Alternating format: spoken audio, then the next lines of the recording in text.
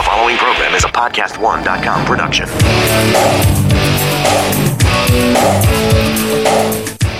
It's great to have you here on the Clark Howard Show, where it's about you learning ways to save more and spend less. And don't let anyone ever rip you off. Our web address, clark.com, coming up in 20 minutes. I want to tell you about a change going on at Wells Fargo as they continue to be a regular contributor to the Clark Rageous Moment. And coming up in a half hour, if you have a claim under your health insurance and it is denied, and you get one of those statements that says, we paid this, you have to pay that, what do you do when they're wrong and you're having to pay money you don't owe? I'm going to tell you what you need to know to protect your wallet. Speaking of which, this is the time of year our wallets get picked when we do our income tax. And there's something that you may faintly be aware of, but you've never really put it into use in your life.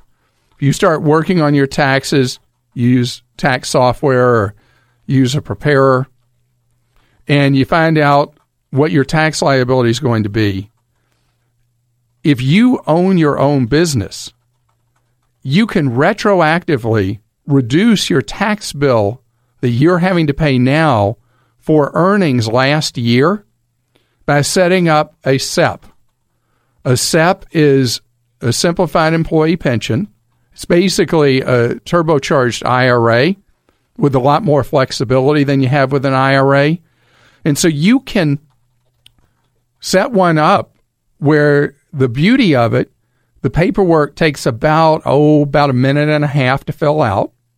You can use any of the ultra low cost companies to have your SEP with, and you can choose each year, once you set up a SEP, as someone with self-employed income, like even if you have a part-time gig in addition to your full-time job, you can reduce the income tax you owe with that part-time gig. Or if you get 1099 money for something, you can reduce your tax liability by doing one of these SEPs. And you're allowed to, depending on the income you have, anywhere from $0 on up to beyond $50,000 can be sheltered in a SEP, which instantly becomes basically just an IRA. But instead with the normal IRA limit of $5,500, the limit can be roughly almost as much as 10 times that. Very easy to establish, very easy to fund if you have the resources. And you get the immediate benefit of a significant reduction in the tax you might have to pay or that you owe overall for your return. Another thing I want you to know is that if you are using tax prep software and it starts to feel like hieroglyphics to you, you're not really understanding what it's asking you, where it's leading, there's the chance that you'll end up overpaying your tax or that you'll mess up your return. And what I would ask you to do at that point, if you're a real do-it-yourselfer, try another software package. If you meet the income limits, you can go to irs.gov and click on Free File, and you have a bunch of tax preparation software you can use for free and use to file for free. So if you try one and you're like, I'm just not getting this, try another. If you find you're beating your head against the wall and you're just not feeling good about it, that's when you hire somebody to do your taxes. And if you are a small business owner, you'll likely find you're best served by an enrolled agent or a CPA who does tax. I know I've talked a lot earlier this tax season about all the ways you can file your taxes for free. I talked about the thing Credit Karma is doing with their new creditkarmatax.com for free filing regardless of income. But the more complicated your situation, the more it pays to pay for tax prep, because the money a professional may save you or help you prevent liabilities that you weren't even aware of. Peter's with us on the Clark Howard Show. Hello, Peter. Hello, Clark. So how can I be of service to you, Peter? I was contacted a few years ago by a friend who's in the real estate business, and he was talking to me about self-directed IRAs. And I had never heard of them before this. So I followed up with a company he recommended who set up the necessary paperwork for the IRS. And I was quoted between $1,500 to $2,000, which makes me shy away from it. I'd like to know if it's at all practical for someone like myself to successfully set up a legal self-directed IRA. No. Okay, then. Because it's not legal. You must have the custodial arrangement. And when you do an IRA vehicle that allows you to hold active real estate, the rules are, there are just tons of rules. And so you have to pay one of these firms to do that for you. And it is common that it'll be a few $1,000s. I see. So there's no way around that. No way around that. However, I will tell you, if you had called me with a different question, am I excited by the idea of you owning real estate inside an IRA? I would tell you I'm not excited by that. Okay. And the reason is that you owning investment real estate has special tax advantages under the tax code. You're allowed very liberal depreciation of the property, and you get special tax benefits for the improvements you do to the property. And when you ultimately down the road sell it, you're taxed at favorable capital gains tax rates, where when you own real estate inside an IRA, when you ultimately withdraw money from the IRA, you're taxed at much higher ordinary income tax rates. I see. So the people who benefit from owning real estate inside an IRA are people who have no available cash, know that there's a real opportunity to own a piece of real estate that they've identified, and they know because of whatever the special factors are for them that they're going to make a nice return on it, and they're going to miss it because they don't have any cash, but they've got a big pile in an IRA, and so they use the IRA money to own the real estate. That's why that would be a reason to do it. I was leaning more towards investing in home mortgages on the private market.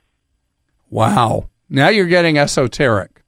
Why wouldn't you do that with your own funds instead of doing that inside an IRA? Mostly because the majority of my savings are tied up in an IRA. Okay. So that is, when you're holding private mortgages, that is a high risk, potentially high return kind of thing. Right. The reason people are getting private mortgages is usually because they can't qualify for a traditional mortgage, either guaranteed by Fannie or Freddie or issued by a credit union or a bank.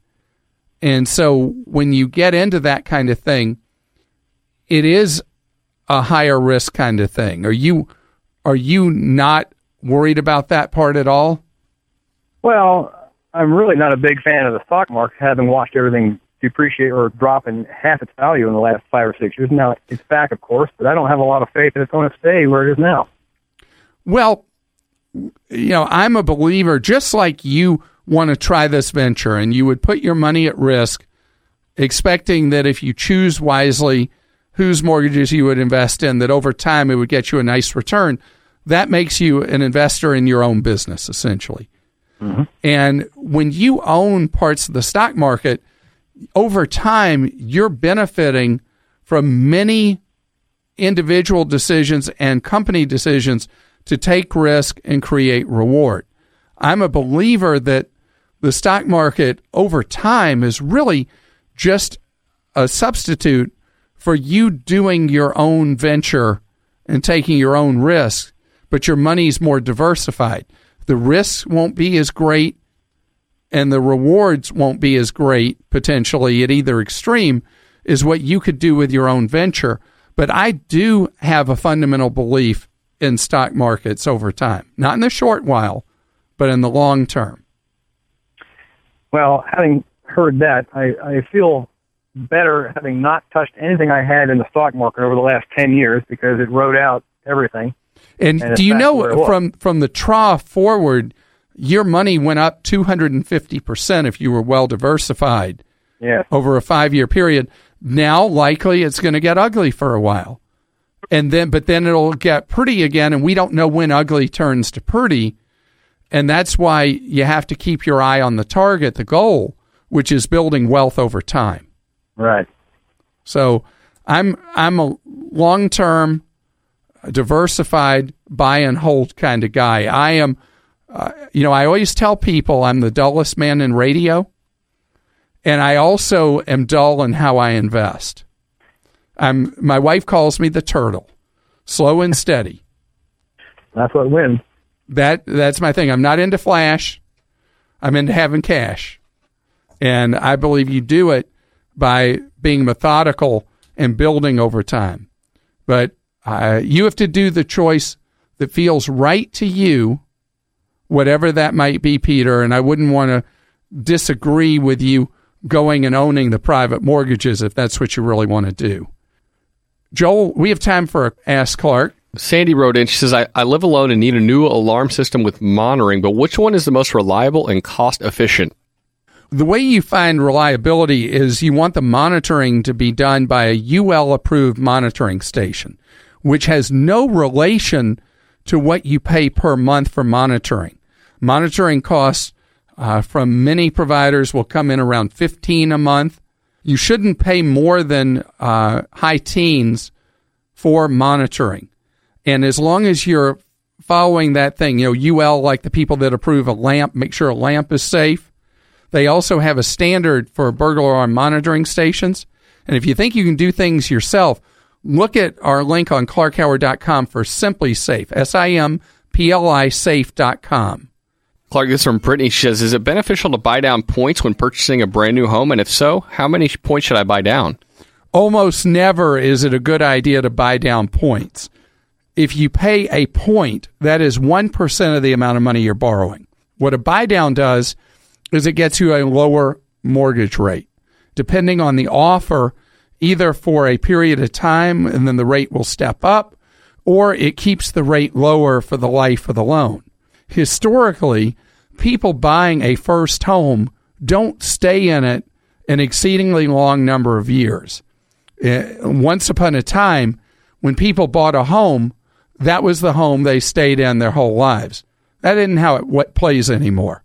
The time period it takes for that to pay back is almost always longer than the typical time period that someone will stay in a home. So my key math rule is closing costs, points, anything like that. If you can make up that cost in 30 months or less, do it. Otherwise, don't. Accept a higher rate and keep the money in your pocket. This is hard to believe, but by my count, this is the 6th time we have devoted the Clark Rage to the practices of Wells Fargo Bank. What I'm about to tell you, if you are a customer of Wells Fargo, will make it really clear to you that you better be certain that you trust the people you're dealing with, or it's time for you to hightail it out of Wells Fargo handling any of your business. Scams, ripoffs, outrages. It's a Clark-rageous moment. Okay, it's now come out that Wells Fargo had the fix on to make sure that no internal auditors ever found out about all the illegal activity going on in Wells Fargo branches. The false accounts being opened, the identity theft involved with it, the forgery that was involved.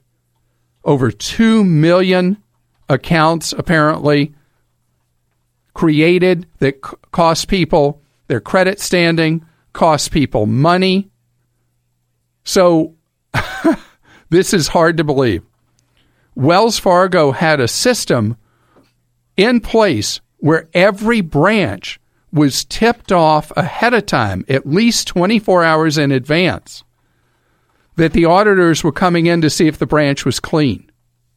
So the branches had time to put in place full cover-up to keep the internal investigative units from coming in and finding any of the dirty practices, the illegal activities going on in the branches. It tells you the rot in the culture at Wells Fargo went deep and went to the highest levels. It continues to enrage me that no managers at Wells Fargo, actually it's the executives that should really pay, no executives have had to do the perp walk. No executives have been indicted. No executives facing time behind bars.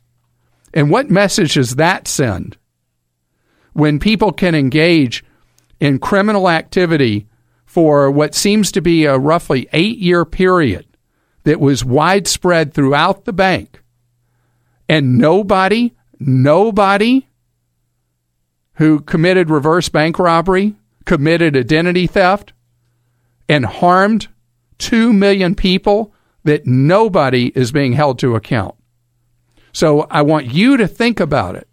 If you do business with Wells Fargo, please watch them like a hawk if you want to stay there. And be aware, one story I read recently was so fun. It took product by product category at Wells Fargo, and there wasn't a single product line that Wells Fargo offered that they were anywhere other than a mediocre product. There was not a single thing they did that was the best in that part of banking. The best they did in any category was in the middle of the heap. Why would you do business with someone who's been so dishonest, crooked for so long, and doesn't even give you a good deal? You know, if you're looking to buy paper towels or a can of beans, knowing what other people paid for them isn't really that important. Paper towels, it's beans. But for a big purchase, like a car, that kind of information isn't just helpful, it's essential. Well, with TrueCar, you can do just that. You see, TrueCar lets you see what other people in your area paid for the car that you're looking to buy, which will help you determine a fair price. And the best part? You can work directly with a TrueCar certified dealer to establish a fair price before you even show up on the lot. Yeah, that's right. TrueCar certified dealers have all the same information you do and are just there to help you get the car you want while offering you a faster, easier buying experience. Who doesn't want that? And knowing what others have paid has helped TrueCar users save an average of over $3,000 off MSRP. So when you're ready to buy that car, there's only one place to go. Visit TrueCar and enjoy a more confident car buying experience. You can get it at TrueCar.com or the super easy to use TrueCar app. Some features not available in all states.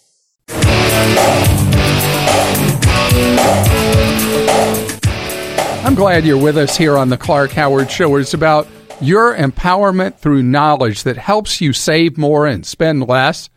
And don't let anyone ever rip you off. Our web address, clark.com. When you have a question for me, clark.com/ask. Have you ever taken the time to really look through an explanation of benefits and EOB?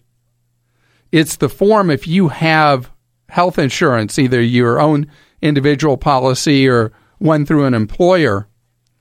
When you get it after you've received care from a doctor, lab, whatever, hospital stay, you get this explanation of benefits, and it's very, very hard to follow.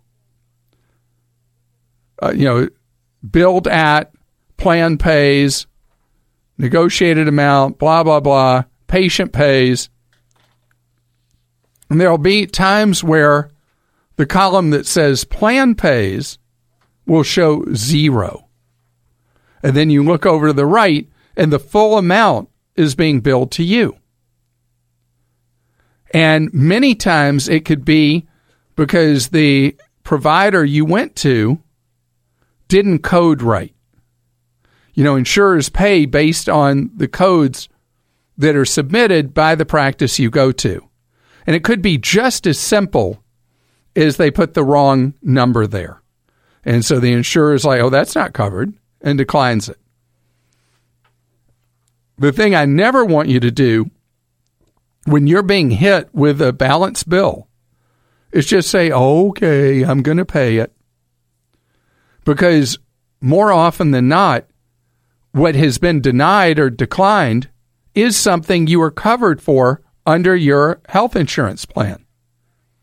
And it's up to you to be your own advocate. Nobody else is going to advocate for you.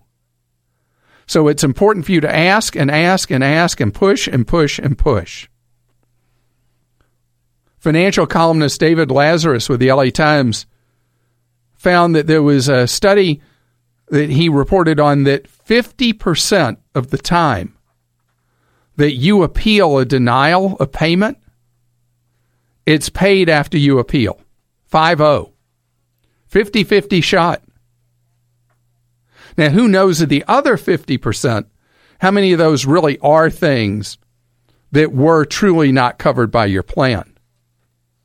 But the important thing for you to know is that if you just roll over and take it, you may well be paying money that you don't owe. At the same time, when there is a balance bill, you can't ignore it because the provider will ruin your credit. So you're the one that has to take charge and do it quickly.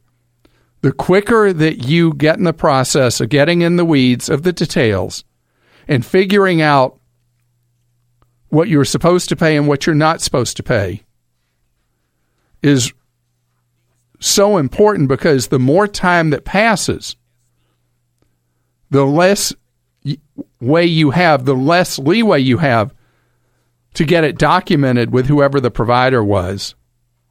Maybe that the coding was wrong or whatever, or that it was medically necessary. So when you get that denial of payment, within 48 hours, I want you all over it. Because whose money is it? It's your money. Lynn is with us on the Clark Howard Show. Hi, Lynn. Hi, Clark. How are you? I'm excellent. Lynn, you have a question for me that is so rare, it's amazing. Okay. What is it? Well, I am 63 years old and retired. And I'm wondering if it would be more beneficial for me to pay cash for a car or to make payments on a car. Well, the interest rates on car loans right now, if you go to a credit union, are extremely low. A lot of credit unions are writing car loans as low as 1.5% to, at the high end, for people with good credit scores, about 2.5%. But if you're sitting with a lot of cash hanging out, your cash isn't even earning 1%. And so paying cash for a car and being done with it, in my book, is just fine. Let me ask you this. Yes. If you were to pay cash for this car, would it leave you with enough cash for daily needs and in emergency situations too? Yes. If it would, just write that check and be done with it. Okay. However, do not tell the car dealer when you're negotiating the purchase of a car that you're going to pay cash, because generally the car dealers make more money on the car loan than they do on the sale of the car. So if they know that you're not going to finance, you spill that up front, they're likely not to make as good a deal for you on the purchase of the car. Ah. Well, that's good information. My other concern was I only have one line of credit, and I'm wondering if this is just a part B of the question. Is that enough? No. I would like you to have, I call it the Noah's Ark rule, a minimum 2 credit cards. Oh. So what I would recommend, if you only have, is the line you have a credit card or a home equity line, or what is it? It's a credit card. I want you to get one more credit card from a different issuer from who issues the card you have now. Okay. And so having 2 cards helps protect you. It improves how you look in your credit score mix, which ironically enough in most states directly affects what you pay for auto insurance for the car you're looking to buy. Ah. So, okay, that's another good piece of information. And how much time do you spend online? Oh, probably, I mean, it's not for business, it's for pleasure, so probably maybe 30 minutes a day. Okay, so you're a routine web user. The reason I was asking that is that whatever vehicle you buy, particularly if you buy new, you will do much better in the buying process doing everything online. Okay. That you do everything for purchasing your car online, and the only thing you do at the dealer is you take delivery. Okay. And at ClarkHoward.com, I have step-by-step how to buy a car online, the strategies for doing so, which will save you a lot of hassle and potentially thousands of dollars. Catherine's with us on the Clark Howard Show. Hi, Catherine. How are you doing? I'm good. Catherine, how can I be of service? Well, I really don't have a question. I just wanted to say thanks. I've listened to you for about 6 years off and on over that period of time, and one of the things that I did remember just by listening was that everybody, not just me, but everybody should pull their credit history up from annualcreditreport.com, like every year. Just pull it and see what's on it. And then if things aren't matching what you think if things are on it that shouldn't be on it, you go and you dispute it. Well, I never had that issue, had a problem with any of those until all of a sudden I went to a company. I had to have, they had to pull my credit report, and and my number was low, and I was like, what's going on here? So I went to creditkarma.com, found out what was on it that was not supposed to be on it, and I disputed it, and I was so surprised it worked. How neat! So the thing that ended up on your report, Catherine, was it like a late pay or a collection or credit that wasn't yours? It was a collection I didn't even recognize, and I even called the people and I said, "Hey, what is this?" And they couldn't even tell me where it came from because it was a collection they didn't know. So I just disputed it with TransUnion. Yes. And they deleted it off my report. Well, and my score went up. That's fantastic. And so just by doing basic homework on your credit, you have been able to take control and protect yourself. Yes, and I thank you because I would never known to do that. And now in the future, I'll just keep doing that. And that was great. I was just like, I got this from Clark Howard. This is great, wonderful information. Well, I am so glad, and I love your enthusiasm. Well, I just want to. I'm not young. I'm getting older, and I know that it's just a matter of time. And I don't need to leave the work industry and then all of a sudden have a bad credit score. I want it to be good, and because when I get older, I won't be in the workforce. So I just need good credit when I am sitting down and getting out of the workforce, so to speak. So. Well, what I love is that you stood up for yourself, you knew how to do it, and you got that collection agency that had falsely put an item that wasn't about you on your credit report. You got that cleaned up, and for that you should be proud because so many people are so frustrated when something ends up on their credit that's not theirs and they're beating their head against a wall. You knew the tools, and I want to repeat them, Catherine, for others. If you go to annualcreditreport.com, once each year for free, you can see your credit reports. You go to Credit Karma, KARMA.com. You can see your credit score pretty much at will, and you also can see your credit report, one version of it, pretty much whenever you want as well, for free.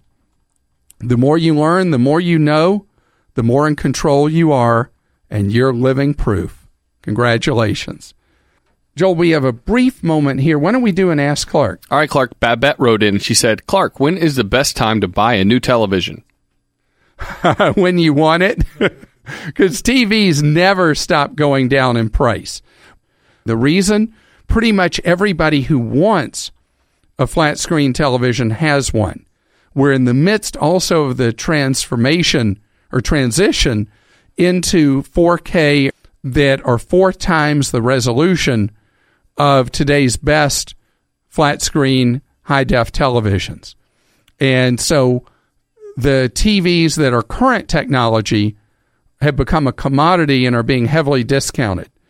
What the manufacturers have done is they've gone to 3 brands, most of them, with the TV, the guts, being pretty much the same with each brand.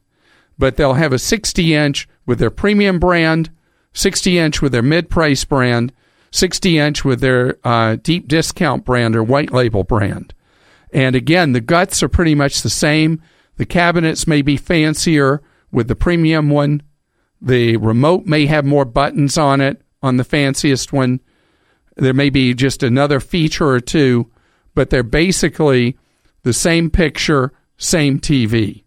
So if you want a time, remember they always get cheaper. The technology keeps improving, but probably nothing will beat the 10-day period right around Thanksgiving.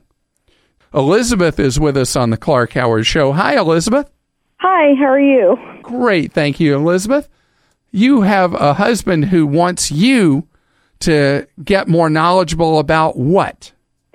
Well, he's since we've been married, he's always been the one who's handled the investment, and I think he's gotten really kind of frustrated because things haven't been panning out for him lately. And he seems to think that he sends me articles saying women are better investors. He seems to think I could do a better job, but one, I don't really know anything about it. I shouldn't even say don't really, because I know absolutely nothing. And I don't really, he's always taken care of it, so I've never really cared to learn more. And now I feel like I need to do my part to help him out and maybe help alleviate some of the frustration. Maybe I can just, sometimes maybe it's just talking about it. I need to know, is there something I can take or do? I mean, some type of class I can take or something I can do to help maybe alleviate his stress, or what, something I can do to help? Well, I love your questions because women and men, what was the book? Men are from Mars, women are from Venus, men are from Mars. With investing, that's true too. Women tend to be far too conservative with investing, and men tend to be way too aggressive with investing. So it's not at all uncommon, woman or man, for people to not be interested in, be bored by, or be intimidated by anything with investing. So I'm going to do something for you right now. You ready? Okay. We're going to have, first I need to do something very impolite. I need to ask your age. I'm 45. Okay, perfect. All right, so you got plenty of time to build up significant money for the future if you put your mind to it. All right, so I'm going to do a very short seminar in what you need to know about investing. Okay. Rule number 1. You've got to save a significant portion of what you make each and every month. Nothing else matters if you don't do rule number 1. Okay. And so what is a substantial amount of money? If you and your husband are way behind on saving money for the future, you need to, not necessarily right away, but in the next few years, get to where you're saving somewhere between 15 and 20 cents of each dollar you make. You sure are silent right now. Well, I'm writing this. Oh, okay. All right. Next thing is... He's really good about saving money, so I know... I mean, and we've got 3 kids, and they're all one of them's in college, and 2 are on the way. Okay, so you got a lot of things pulling at you every different way. We do, so I'm just kind of... I know he saves, but... So let me tell you the big thing about investing. The most important thing is that you do it regularly and routinely. Paycheck by paycheck, month by month, the money goes in. Doesn't matter what the news is in the world, doesn't matter if the market goes up or down. You just do it month after month. Okay. And then the last thing is that if investing bores you, intimidates you, it's just not an interest to you, then you turn on an automatic thing called a target retirement fund, where all you do is you put your money in the target retirement fund, in your case for year 2035, okay, kind of based on your age, and you let the managers of the fund automatically adjust what they put the money in based on your age. Okay. And so if you do those things, you know everything you need to know about investing right there. Okay. And at Clark.com, I explain in a little more detail what I just told you. Do not feel intimidated. Do not feel like you don't need to be involved. Your husband's begging you to participate, and he's right. Both partners in a marriage need to have at least some sense about how to save for retirement, how to get it done. Okay, you want to keep your favorite podcasts like this one free to download, right? Well, then all you have to do is complete a short, anonymous survey, which takes less than 5 minutes. Just go to podcastone.com/mysurvey to answer the questions. You can also get there by clicking the banner at podcastone.com. If you've done this in the past, we'd like to thank you, but we do need you to do it again because we want to make sure we're giving you what you want. That's podcastone.com/mysurvey or click the banner at podcastone.com.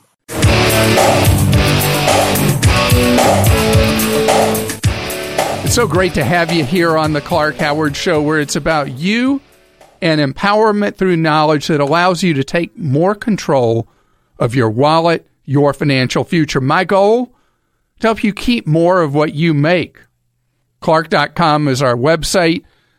What I'm about is all about giving you information, giving you knowledge so that you can take more control of your life. That's why I do this. I try every single day that I walk into this studio to give the best answers I can and best info and information for every single time that I take a question or address a topic. But there are times you'll feel like I've come up short, I've failed, or I'm just thick in the head. And that's why we have Clark Stinks. It's a forum at Clark.com where you can go on there and let me know where I've come up short. And go read what people have posted on Clark Stinks, where they feel that I'm not doing the job I should be doing. See if you agree, disagree, whatever. And once a week, Krista, our producer, goes on the posts on Clark Stinks, and then we share them with you right here on the air. I should have never encouraged you to speak. You must think I'm pretty stupid. You should be ashamed of yourself. Well, maybe I'm wrong. Maybe I'm wrong. Maybe you're right, pal.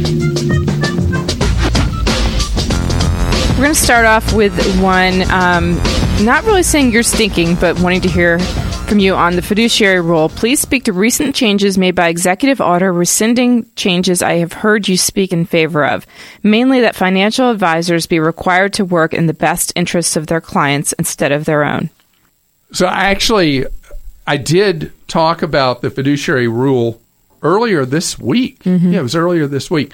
And my thing about this is that all the conversation about the fiduciary rule has made it something that people are now aware of in much larger numbers than before.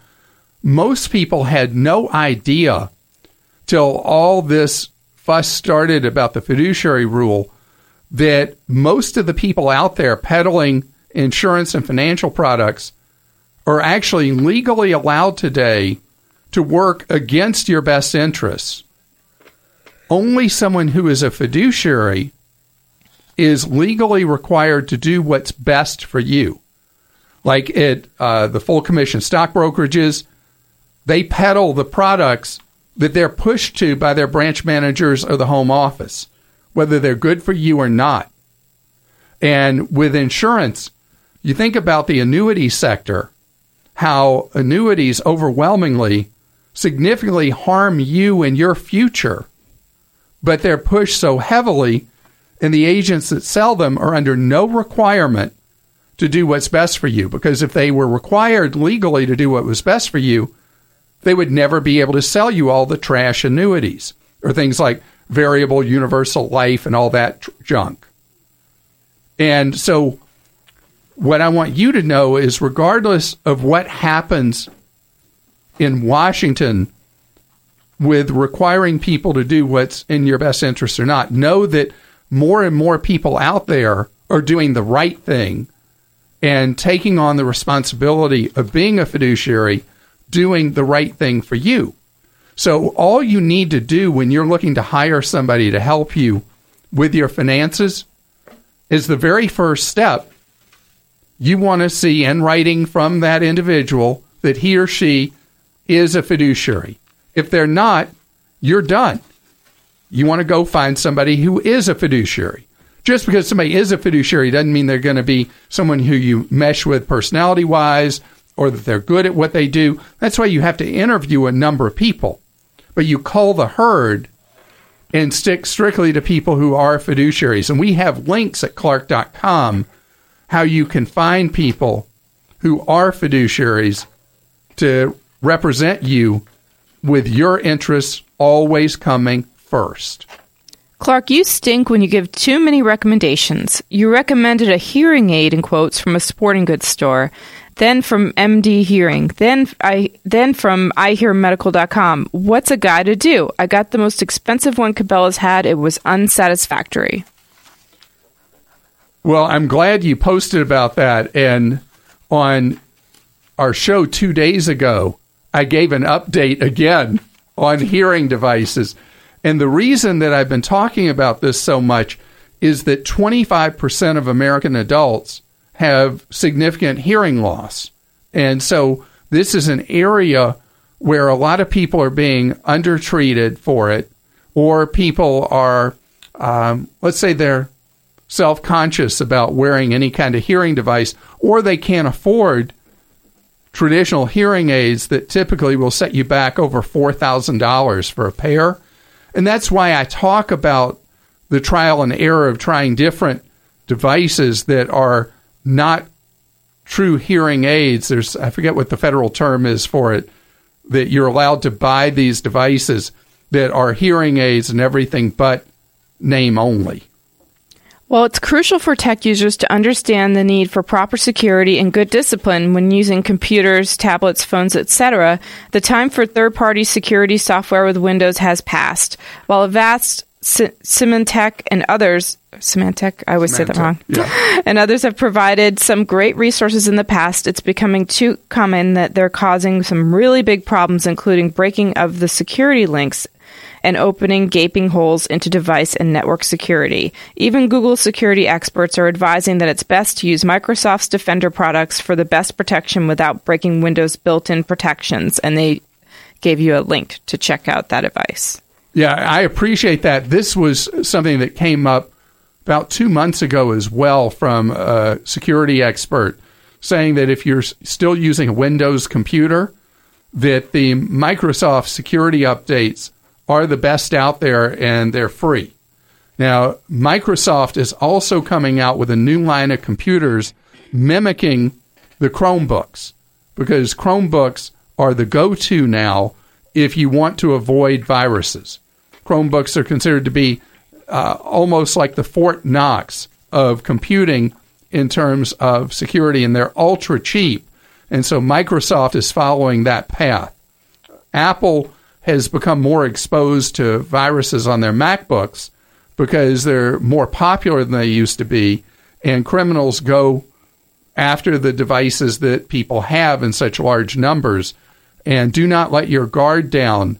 If you're using a MacBook, you also stand the risk of viruses attacking you.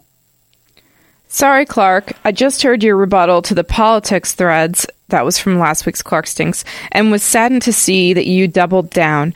The argument of free movement of people is a great idea in a perfect world, but we aren't to a point yet in society where human nature allows this. You have even argued in the past that the government needs master keys to encryption to spy on all of us to make us safer, and then you contradict yourself by saying that your libertarian principles mandate a belief that people should be allowed unchecked movement. Wow. I'm sorry to say this was the last Clark Howard podcast I will listen to after many years.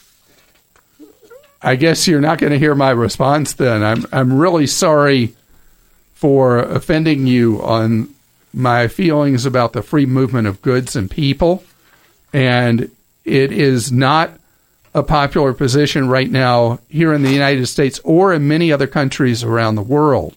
I am an ardent free trader, and I believe that the world ends up a safer place when you allow for free trade.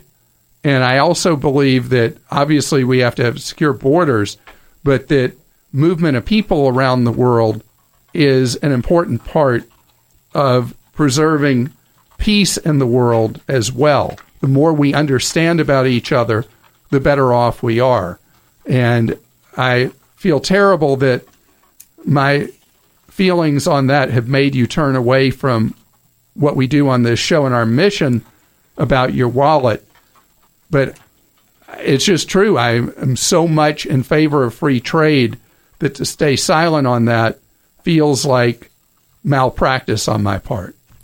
Clark, you're a well-traveled man, but apparently you haven't been to D.C. in a while. You suggested to the lady visiting D.C. with her daughter that she should use the metro to get around.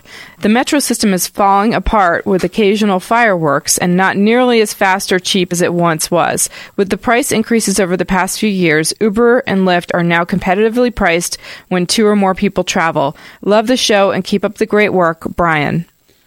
I thought that was going to be Gary, my brother, who lived in D.C. for 5 years, who did both the metro. They got rid of their cars after a short while in D.C., and they did a combination of metro, Uber, Lyft, and was it Zipcar?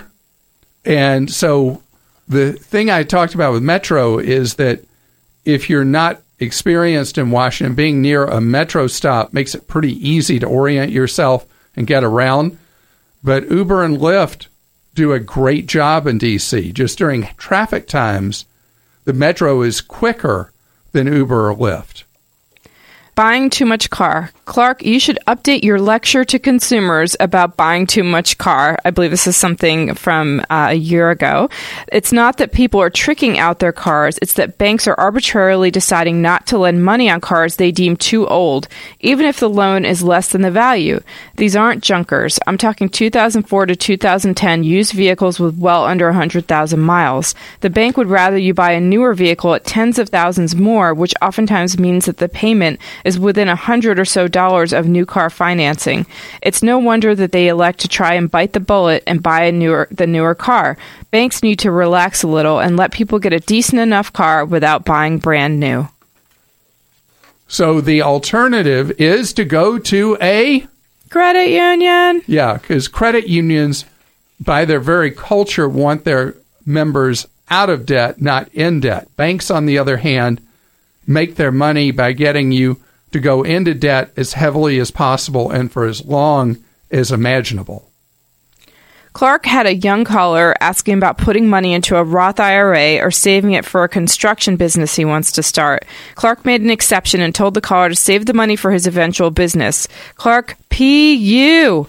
Don't you always tell parents to save in a Roth IRA the money that they want to save for their children's college costs and withdraw the contributions tax and penalty free if and when it is needed? This case is even more of a reason to do that. College is almost certainty. The young man starting a business has much smaller chance that he will end up doing that. Life happens and he may end up getting a great job offer or get married or move somewhere else. If he does end up starting his construction business, he could withdraw money from his Roth IRA tax and penalty free. Oh, good. A cool breeze just swept away that horrible odor I smelt. Keep up the great work you and your team do. That is great advice. And I should have said that when I was talking to that caller. FICO scores and Credit Karma. I give up. I've had more than a little trouble getting into Credit Karma. I've frozen credit, as you suggest. I can't initiate a ticket with them. Your offline support didn't really understand because they said it was new that credit freeze was an issue with them. I think I figured out that I have to completely lift the freeze to use all of their services, including tax preparation. Is that right? That is right. As an example, my credit's been frozen for ever since Credit Freeze started, and to establish my account with Credit Karma and be able to have access at my fingertips to my credit scores whenever I want and the other free services Credit Karma offers, I had to thaw my credit, set up my Credit Karma account, and then let my credit freeze again. So I had to pay to thaw and then freeze 2 of my credit reports. So it cost me, in my state, it's $3 a report to thaw. In many other states, once your credit's frozen, it's free to thaw. So it cost me $6 to set up my Credit Karma. I appreciate all your posts. Again, if I have annoyed you, upset you, or you feel I've misguided you, I want you to go to Clark.com, go to Clark Stinks, and let me know how I can do a better job serving you. Deanna has a question for us about going to Sweden. Is that right? Yes. I have a question. We're going to Sweden and Finland, and we were just wondering the best way to get our money exchanged. Well, there's only one good way in most of the world, and especially in Western Europe, and that is by using a credit card for transactions, and when you need cash, an ATM card. Never. We do not have an ATM card, so. How soon are you going? Tomorrow. Okay, you're not going to get an ATM card by tomorrow. Wish you'd asked me a couple of weeks ago, Deanna. Okay, so what you want to do then is in each country, are you going to be in Stockholm and Helsinki? Yes, those are the two main cities. Yeah, so in either city, you want to go to a big bank in the central city of Stockholm and the central city of Helsinki and change money, but change as little as possible, like maybe the equivalent of $100 or so, because most everywhere you go, you're going to be able to use your credit card in Sweden and in Finland. I'm thinking back, the last time I was in both, I've been in both in the last just few years, and I use credit cards for almost everything, very much like here. All right.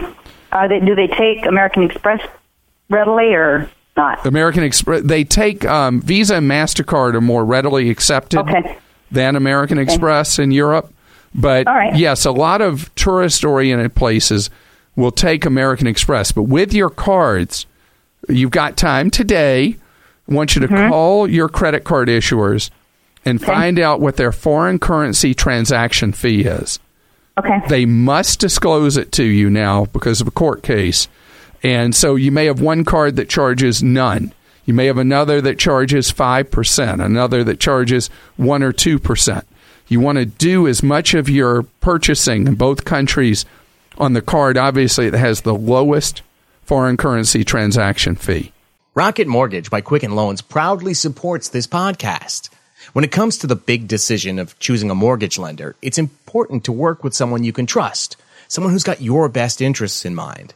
And with Rocket Mortgage, you'll get a transparent online process that gives you the confidence to make an informed decision. Don't waste time searching through stacks of paperwork. With Rocket Mortgage, you can securely share your financial info to get a mortgage approval in just minutes. You can even adjust the rate and length of your loan in real time to make sure that you get the mortgage solution that's right for you. So whether you're looking to buy a home or refinance your existing mortgage, you can lift the burden of getting a home loan with Rocket Mortgage. Skip the bank. Skip the waiting. Go completely online at quickenloans.com/save. That's quickenloans.com/SAVE. Let Rocket Mortgage help you get the exact mortgage solution that you need. Go to quickenloans.com/save. Equal housing lender licensed in all 50 states. NMLSconsumeraccess.org number 3030. Stay tuned for 60 seconds of AP News headlines right after this podcast.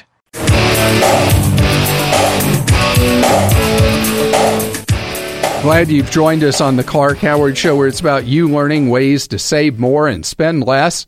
Don't let anybody ever rip you off. We serve you at Clark.com. You want deals? ClarkDeals.com. You got questions? Clark.com/ask. I have an obsession with standing. I'm standing right now bringing you the radio show. I always stand to do the show. I work at a standing desk.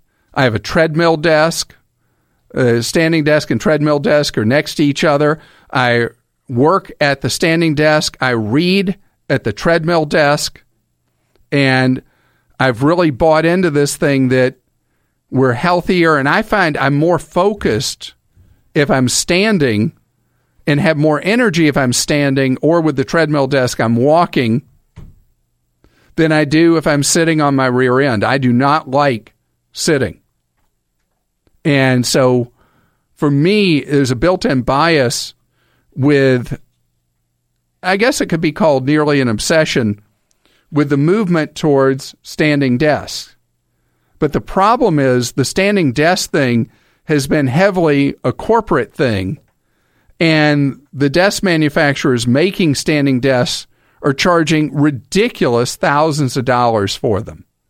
But just the other day, Amazon's clearance site, Woot, WOOT.com, really signaled where this stuff is going. They had adjustable standing desks for $299. And I don't know if you've heard of the one that is geared towards kids. I don't know how you pronounce this. Jaswig, JASWIG.com. The kids' standing desk is $299. You want an adult one? It's still pretty pricey for the adult one, $449. But I think about my elementary school son's class, and the kids, they can't sit still anyway. I mean, they're always bouncing around in their chairs. And I think you'd have a better focus with the kids if they were standing. That was what brought about, from what I'm looking at this website, the JASWIG or whatever, JASWIG, their thing is about how great it is for school kids and having them actually in schools as an alternative to a traditional desk. But I want you to think about it. If you're living a very sedentary lifestyle, you are potentially causing a shortening of your lifespan and worse health.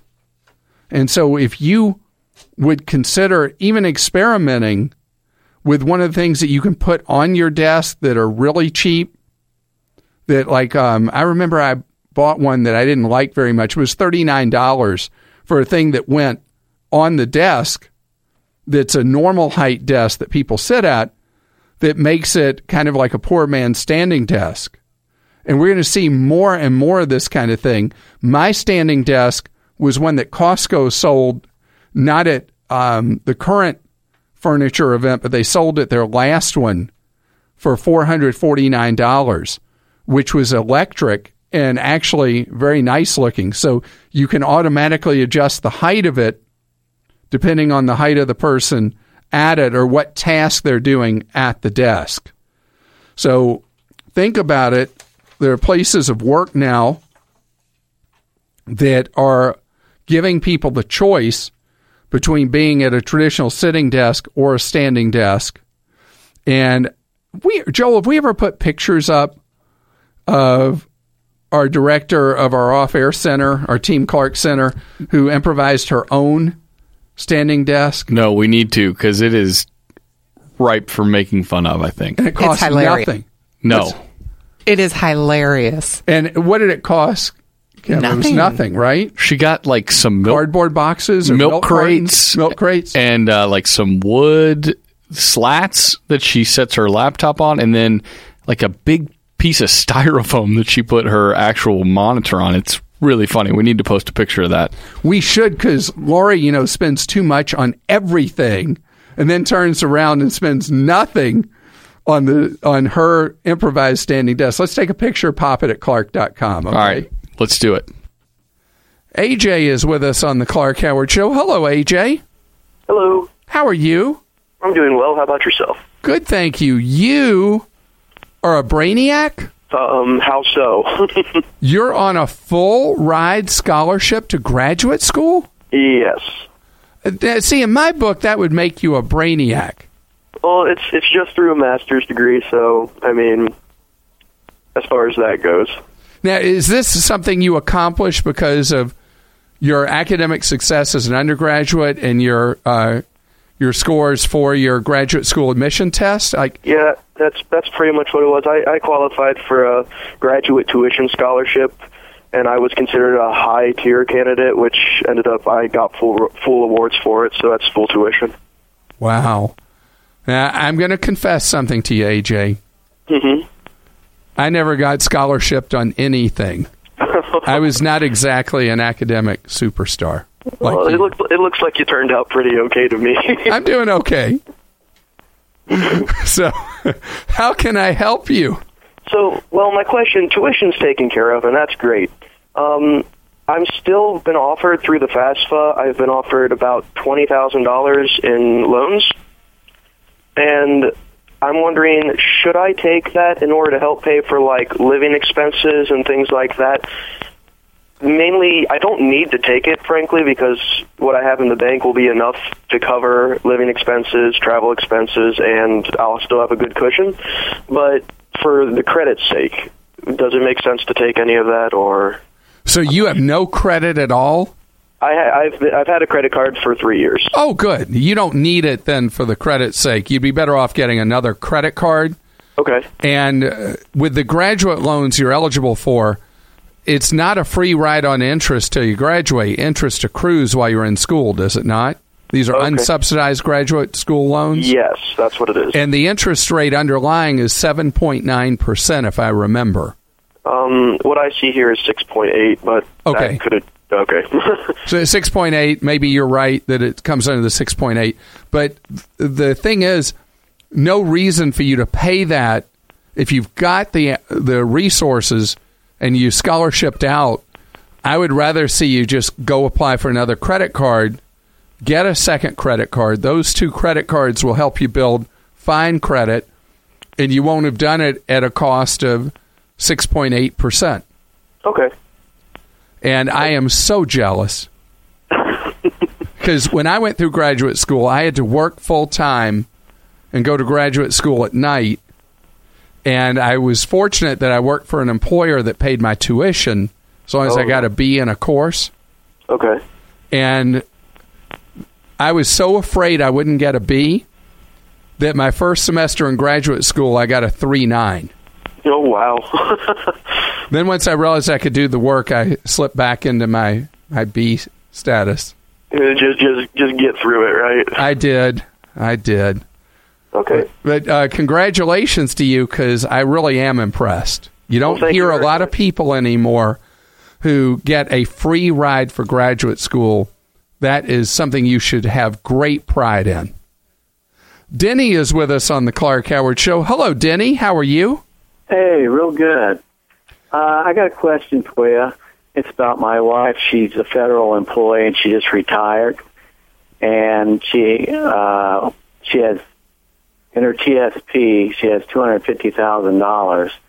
And well, first, when you see her again, tell her how great that is and congratulate her, because that meant she was she's right here with me. We listen to you every day, and we're kind of like, we just don't know what to do.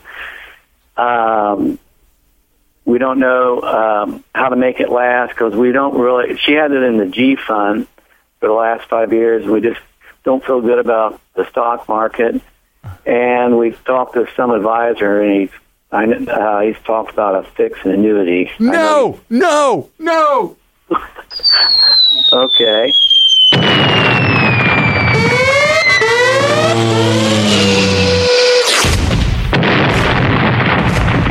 You see, that made me really not happy, right, Denny? Yeah, right. But okay. See, we just don't know what to do. All right, well, let's talk this through. So if your wife was a federal employee for a zillion years and has this money and is retired, she also gets a federal employee retirement. Right. Just very little. Is right it? It's not enough to carry you forward living? What percent of your living expenses can you cover from whatever you earn and what she has from the employee retiree pension? Probably cover all of it. I have a pension, and I'm still working. Oh, so if you don't need the money... Well, we don't need the money right now, no. Right. So your real need for the money is longevity. Right. Way down the road, making sure that you have enough money to live on much later in life. Yeah. All right. So... believe it or not, her best option is to leave money in the TSP as a retiree. Just leave it there. How old's your wife? She's 58. Okay, so she doesn't even have to take a penny of that till 12 years from now. Right. And so the best course of action is to leave that money alone and let it grow. Okay, even if it's in the G fund? All right, now, okay, let's talk about the G fund. All right. All right, so I didn't say anything about that up front. Right. Because you said you were nervous about the stock market and all that. But, you know, if you look back, and she had been in the life cycle fund the last 5 years, right, she would have had impressive growth of her money. Right. Because this is money that you don't need at this stage of your life, and you may go, a whole nother maybe 20 years, if even then, to need to draw the money other than what you're required to do starting 12 years from now. Right. Being in the life cycle fund, at least in part, would be a very valuable choice for you to make. Okay. So if you diversified and you had some money, the whole idea of the life cycle fund is you go all in on it. But because that makes you so nervous, you could leave some of it in the G fund and the rest in the diversified life cycle fund. Because at 58, it's going to be pretty conservatively invested anyway. But there is no need. In fact, there's every reason not to pull that money out of the TSP. Oh, okay. And leave it in. How much should we put in this life cycle? If it were me, I'm not you. If it were me, I would go 100% in life cycle. But you can't do that because of your nervousness about the stock market. So if you did half and half, where half was in the G and the other half in the life cycle fund. Okay. For people who are not familiar with the government program, I should point out, Denny, that the life cycle fund is like a targeted retirement fund for other people in non-governmental jobs. And so it is a very well thought out plan. And the beauty for your wife is the TSP has like the lowest cost of any retirement plan on the planet. Okay. It's a great, great, great plan. And I would think it would be a good use for the two of you to sit down with a fee-only financial planner who is the opposite world of who you sat down with, who was a high-commission salesperson for an insurance company. And I've got recommendations for two organizations at Clark.com that you can contact and find local fee-only planners. You can call people and see who sounds good to you on the phone that you go sit down with and get guidance and advice. But the most important thing for both of you is you don't touch that TSP for the next 12 years, other than changing the investment choices. Mache is with us on the Clark Howard Show. How are you? Thanks for taking my call. My pleasure. Thank you. I have a question. I'm trying to find the way I could finance my third property. My one of my properties is paid off. I have the property that I'm actually living right now, and it's slightly underwater. And so I've been thinking about investing in the bigger house, either, the house that I could actually move into, or maybe some type of investment property. Okay, so if you buy a property that you're going to live in, it's going to be a whole lot easier for you because, as I followed what you said, you have one property that's investment that's owned free and clear. You have your principal home that you're upside down in, and then you're looking at buying a third property.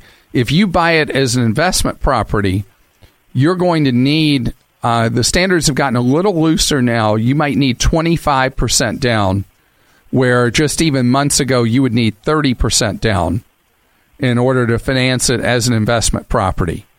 Also, on an investment property, you'll pay about 0.5% higher as an interest rate, with maybe a higher credit score required to qualify. With a principal home, if you buy a new home as where you intend to live, then it's much, much easier for you to get financed. And the down payment required is much lower. Credit score required is lower. The whole thing is, and the interest rate will be lower. So it's all easier. I'm concerned about you if you buy a third property as an investment property being upside down on your principal residence, how that would be looked at by a lender. Can you tell me how much equity is the rental property? Like, what would that one be worth, the one you own free and clear? What would it be worth if you were to sell that one? Around 65. The home that you live in, what do you owe on it versus what it's worth? I own 140, and it's owned probably around 100. Okay. Maybe 110. Okay. So you're upside down, but not a horrendous amount on it. So you still are equity positive on the two properties, but not heavily equity positive. So I would say that you're going to do much better if you go, as my initial guess, towards buying a principal home and financing it than trying to do a rental. I mean, you can later convert it to a rental property, and then the beauty is you keep the low interest rate that you locked in on it for the life of the loan. Sure. Would you recommend 15 years or 30 years? If you can handle the payment on a 15-year, there has never been a time that I can recall, I don't think there's ever been a time that the advantage of a 15-year over a 30 was as strong as it is right now. Based on everything you told me, buy that home to live in it, at least for a while. Thanks for listening to the Clark Howard Podcast. Download new episodes every Monday through Friday at podcastone.com. That's podcastone.com. The Forbes interview just hit, featuring the king of podcasting, Adam Carolla. And we just launched the Forbes Under 30 podcast, where we talk to young entrepreneurs, hosted by me, Steve Goldblum. It's interesting because when you're a creator, that never leaves you. You always have this urge to want to create. That's Martellus Bennett, the Super Bowl-bound tight end of the New England Patriots, our first guest. Tune in and hear more about all his creative endeavors. Subscribe to Forbes Under 30 on iTunes now, and be sure to give it a rating and a review. What we're learning about the Manchester bomber. I'm Rita Foley with an AP News Minute. The father of the alleged Manchester suicide bomber says his son didn't do it. We don't believe in killing innocents, he told the AP. But the father reportedly was a member of an al-Qaeda-backed group in Libya years ago. That, according to a former Libyan security official. Meanwhile, police have carried out raids on a block of apartments in Manchester. Witnesses say they heard explosions. Alan Kinsey was a neighbor of the alleged bomber. The actual family that had been there, I'd never really come across them in bad ways. It was always, even when I said hello, they never seemed to speak back to you. It was just like kept themselves to themselves, and that was about it. The British putting more military troops on the streets now as police say it's clear this is a network they're investigating. President Trump has arrived in Brussels for NATO meetings after a visit this morning with the Pope at the Vatican. I'm Rita Foley.